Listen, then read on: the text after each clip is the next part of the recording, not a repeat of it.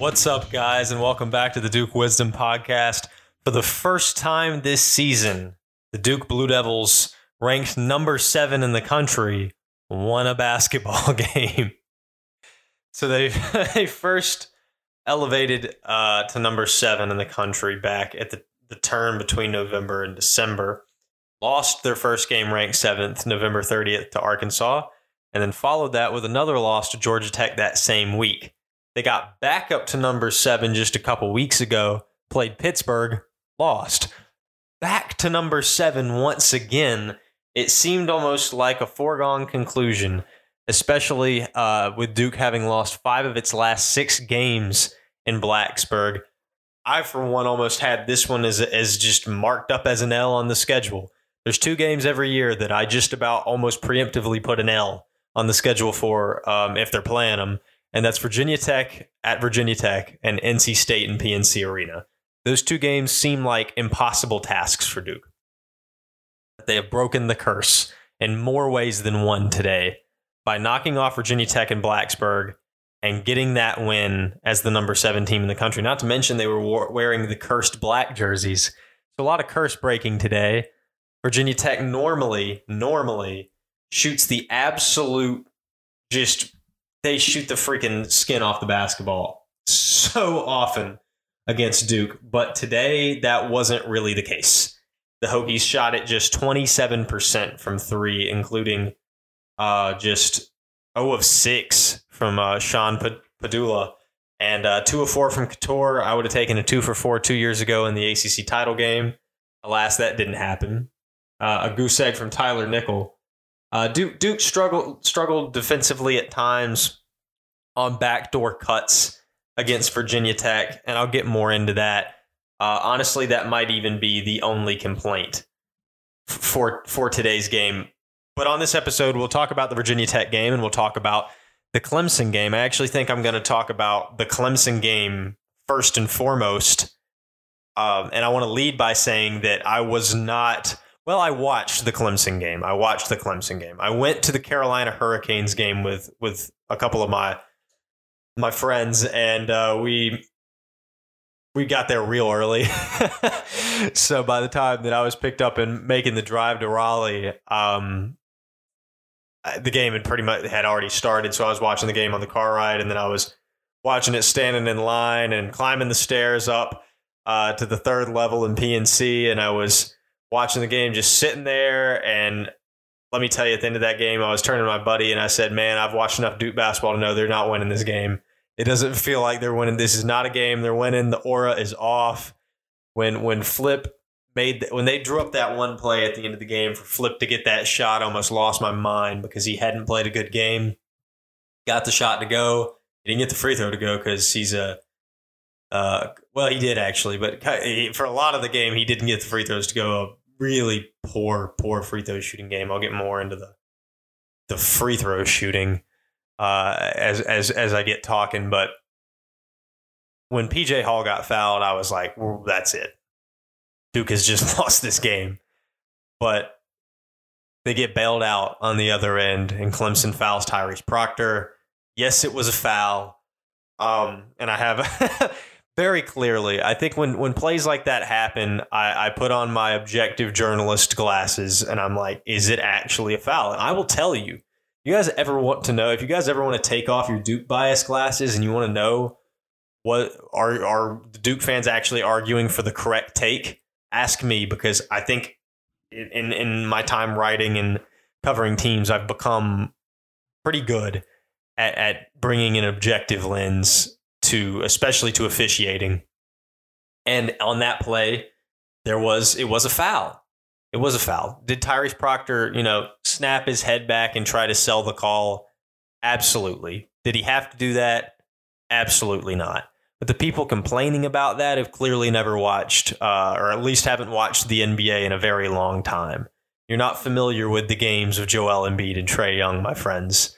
That's just how basketball goes.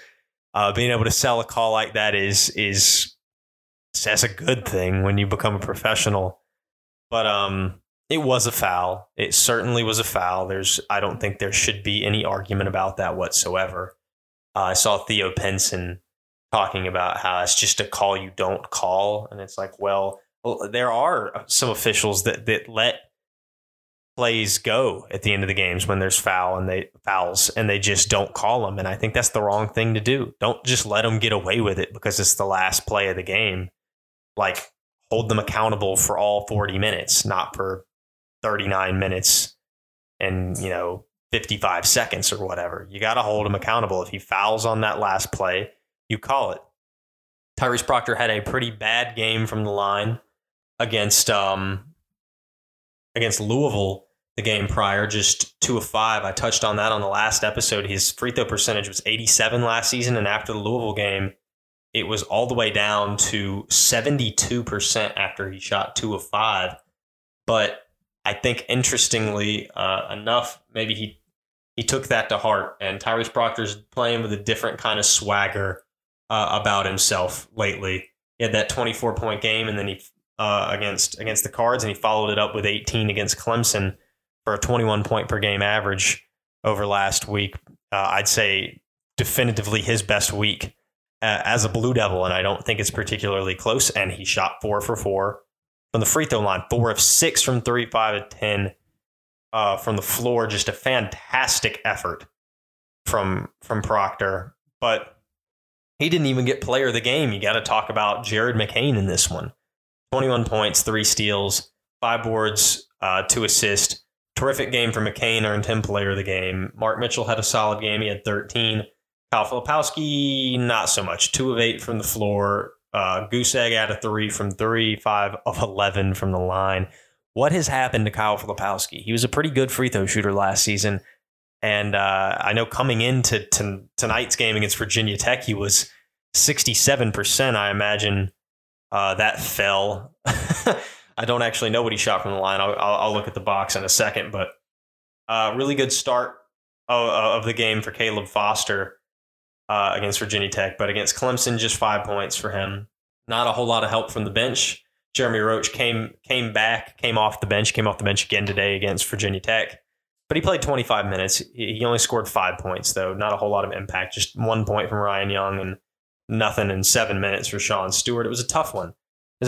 Oh, like overall, PJ Hall didn't even play all that well, but he got to the line and he made his free throws when he did that. He was 5 of 13 from the floor, which isn't horrible. He ends up with 19 and 10. And he very much outplayed Kyle Filipowski. I tweeted before that game, I thought that Kyle Filipowski needed to outplay PJ Hall in that one for Duke to win, and he didn't, and Duke eked it out. This is one of those games that it was like, don't lose this, because this can become an upward trajectory game for Duke. Regardless of what the end score was, it was a 1-point win, and honestly, they probably should have lost it there in the last couple minutes. But they didn't. They didn't lose the game. It wasn't Duke's best game, but at the moment, it's a quad 1 victory, and they very much narrowly avoided losing their 3rd home game already this season, and this was a big one. And if Duke wants any chance, and I mean any chance, at winning the ACC, they could not, the regular season that is, they could not lose this one. And now, let it be known, I don't think they're gonna.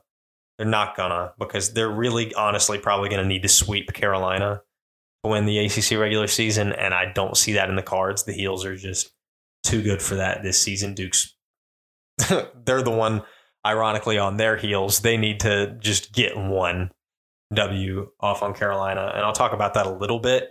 But I think I'm hopefully going to do another episode Thursday previewing the Carolina game. I think I'm in a very unique position to talk Duke Carolina because of my status as a writer, with the Daily Tar Heel covering North Carolina men's basketball and then running Duke Wisdom for over a decade now.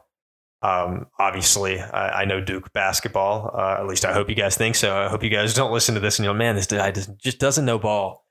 But I hope you don't think that. But I have a limited takes, I suppose, on this Clemson game because my attention was so diverted. It just kind of being on my phone and walking around and stuff like that. But huge ice in his veins free throws by Tyrese Proctor. Very much reminiscent of Tyus Jones last week in a lot of ways.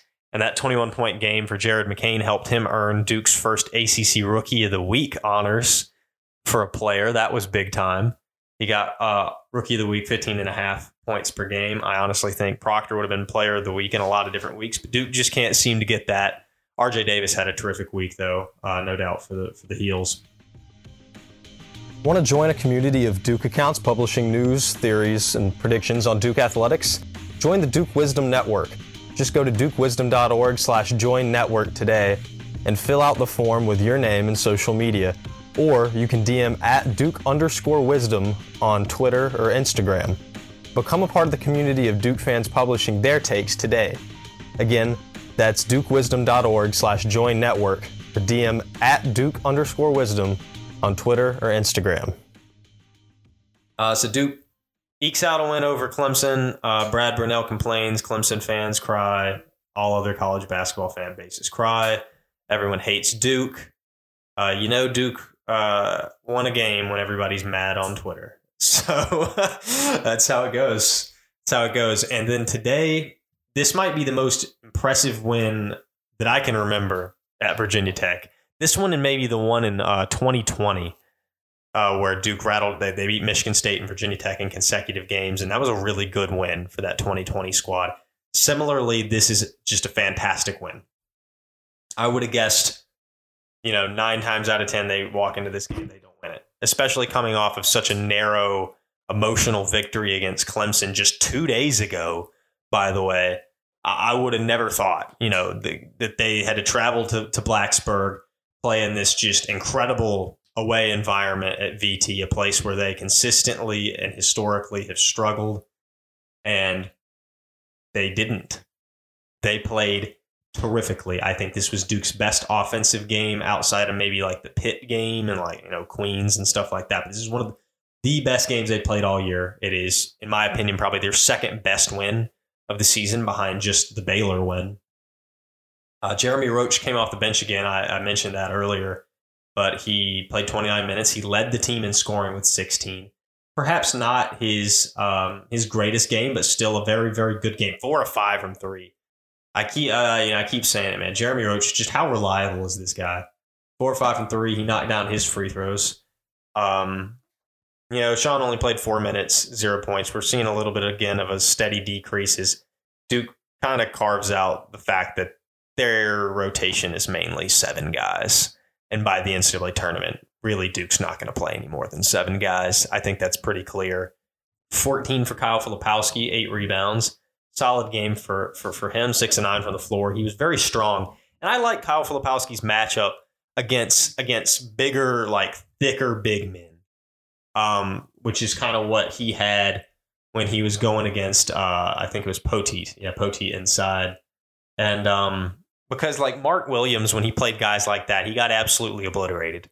A key for Ohio State back in 2022 was giving Mark Williams the absolute business. Because those guys are shot blockers, but it was putting just the shoulder into the chest. Mark's too skinny. He couldn't deal with it. And Derek Lively was honestly pretty similar with some matchups like that at times. But Kyle Filipowski struggles in the opposite way, actually. It's the athletic bigs that give him a fit. But a guy like that, Filipowski bangs with him. He doesn't have to have a really high release point on that guy, and he can take his time and be very effective at scoring. I think he would have had a nuclear game today if it wasn't for foul trouble. I think that cost him some buckets, but still a good game for Filipowski, a solid bounce back after not playing well against Clemson. Mark Mitchell had 8 points. He had some big dunks. 8 and 8, but it wasn't the greatest game ever for Mark Mitchell. 6 turnovers isn't beautiful. A lot of bad passing from Mark Mitchell, but still had some big buckets, especially in the first half. Tyrese Proctor, 12 points, 5 assists, doesn't really tell the story of what Proctor was able to do. He was 5-8 from the floor, 2 of 3 from downtown. Proctor just playing with so much poise. He's so confident. And that is so valuable to Duke. Having a confident Tyrese Proctor is maybe one of the most valuable things Duke can have. Because you can get Filipowski banging on all cylinders. You can get the freshman going. You can get Mark Mitchell going. But this team, honestly, I think might go as far as Tyrese Proctor's willing to take them, because guards win in March. Filipowski is going to be very important. He's going to have to be consistent for Duke to make a run in the NCAA tournament. But Duke's going to go about as far as Jeremy Roach and Tyrese Proctor will take them. The other guards are very important, Jared McKay and Caleb Foster. But I think it's the returning captains of the team in Proctor and Roach. And Proctor's proving that his play can very much directly impact what happens with this team. That they have done very well over the last 3 games. They're on a 3-game winning streak heading into Chapel Hill. And he has probably reasserted himself as a first-round draft pick, I would imagine. He had taken himself right out of that conversation. I think scouts have probably seen what they need to see from him. And barring a monumental drop-off again, I think Proctor's back into the first round. Which bar is a very interesting who's coming back question. But I'll touch on that later. We're in the middle of the season. I don't need to talk about that anymore. But just what a fantastic game from Proctor. I mentioned how Caleb Foster had a terrific start. He had 8 of Duke's first 12. He didn't score after that. He only actually played 15 minutes on the game. But he was very, very crucial to start that game because Virginia Tech made some shots, got some good backdoor cuts going. That crowd was going. And they had a couple shots. Filipowski had a layup that just wouldn't go in. And Proctor had a mid-range shot that just wouldn't go in. But Caleb Foster made some ballsy shots. He made some big shots for Duke down, in the very beginning of that game that allowed the game to stay close and allowed Virginia Tech not to take command of the momentum and the rhythm of the game early. And that was huge. Talking about the rhythm and the way the game was played early on, I think it's huge. And I want to really, really stress the fact that the pace of the game. God, I loved the pace of the game to begin this. I hate it. I hate it when play is just broken up with, foul. And the officials are dictating the pace of the game. And I don't want people to get confused because I did make an assertive claim on Twitter about how complaining about officiating is the lamest thing you can do. Blaming losses on officiating, unless it is just like they blatantly 100% missed one call that directly contributed to the outcome of the game.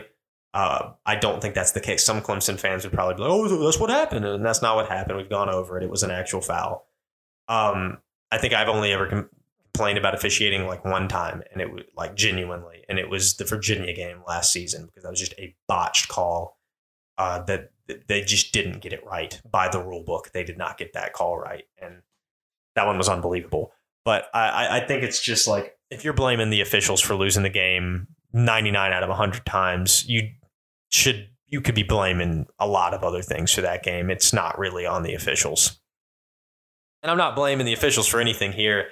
All I'm saying is I just don't like when they call a bunch of fouls. I like to let them play a little bit, let them play a little bit.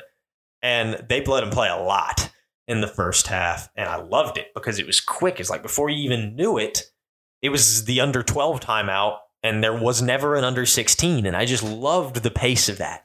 And the way it flowed, it was just gorgeous. It's gorgeous because college basketball sometimes could get clunky and just all the fouls, and they sort of got that way in the second half. Very much actually got that way for a while in the second half, and that's what got Filipowski in foul trouble. And if you ask the commentators at a point in the game, they'd be like, Jeremy Roach has 3 fouls. And I was like, oh, wow, he's got 3? And then he picked up another. I was like, that's 4. And I was like, John's keeping him in the game?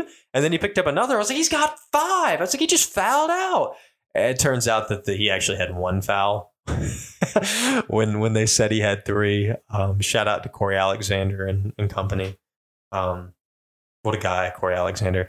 Anyway, so sometimes you got to be skeptical and check the box. But they were a little inconsistent from first to second half with how they officiated the physicality of the game. I guess I can't complain, but so much. Duke needed to make their free throws. They're still into the game. 6 of 10 from the line, which just, 2 of 2 from Roach, 2 of 2 from McCain. Young missed his 1, which was tough. And then Kyle went 2 of 5. And I don't know what it is about Kyle. Kyle's got a shot that's difficult it's not kind. Kyle Filipowski doesn't have a friendly shot. from the free throw line or from three. He's not getting the roll. That's not happening. It's either bottoms up for Kyle Filipowski or it is nothing but just clank off back rim because he has a very high arcing shot. It's a good release.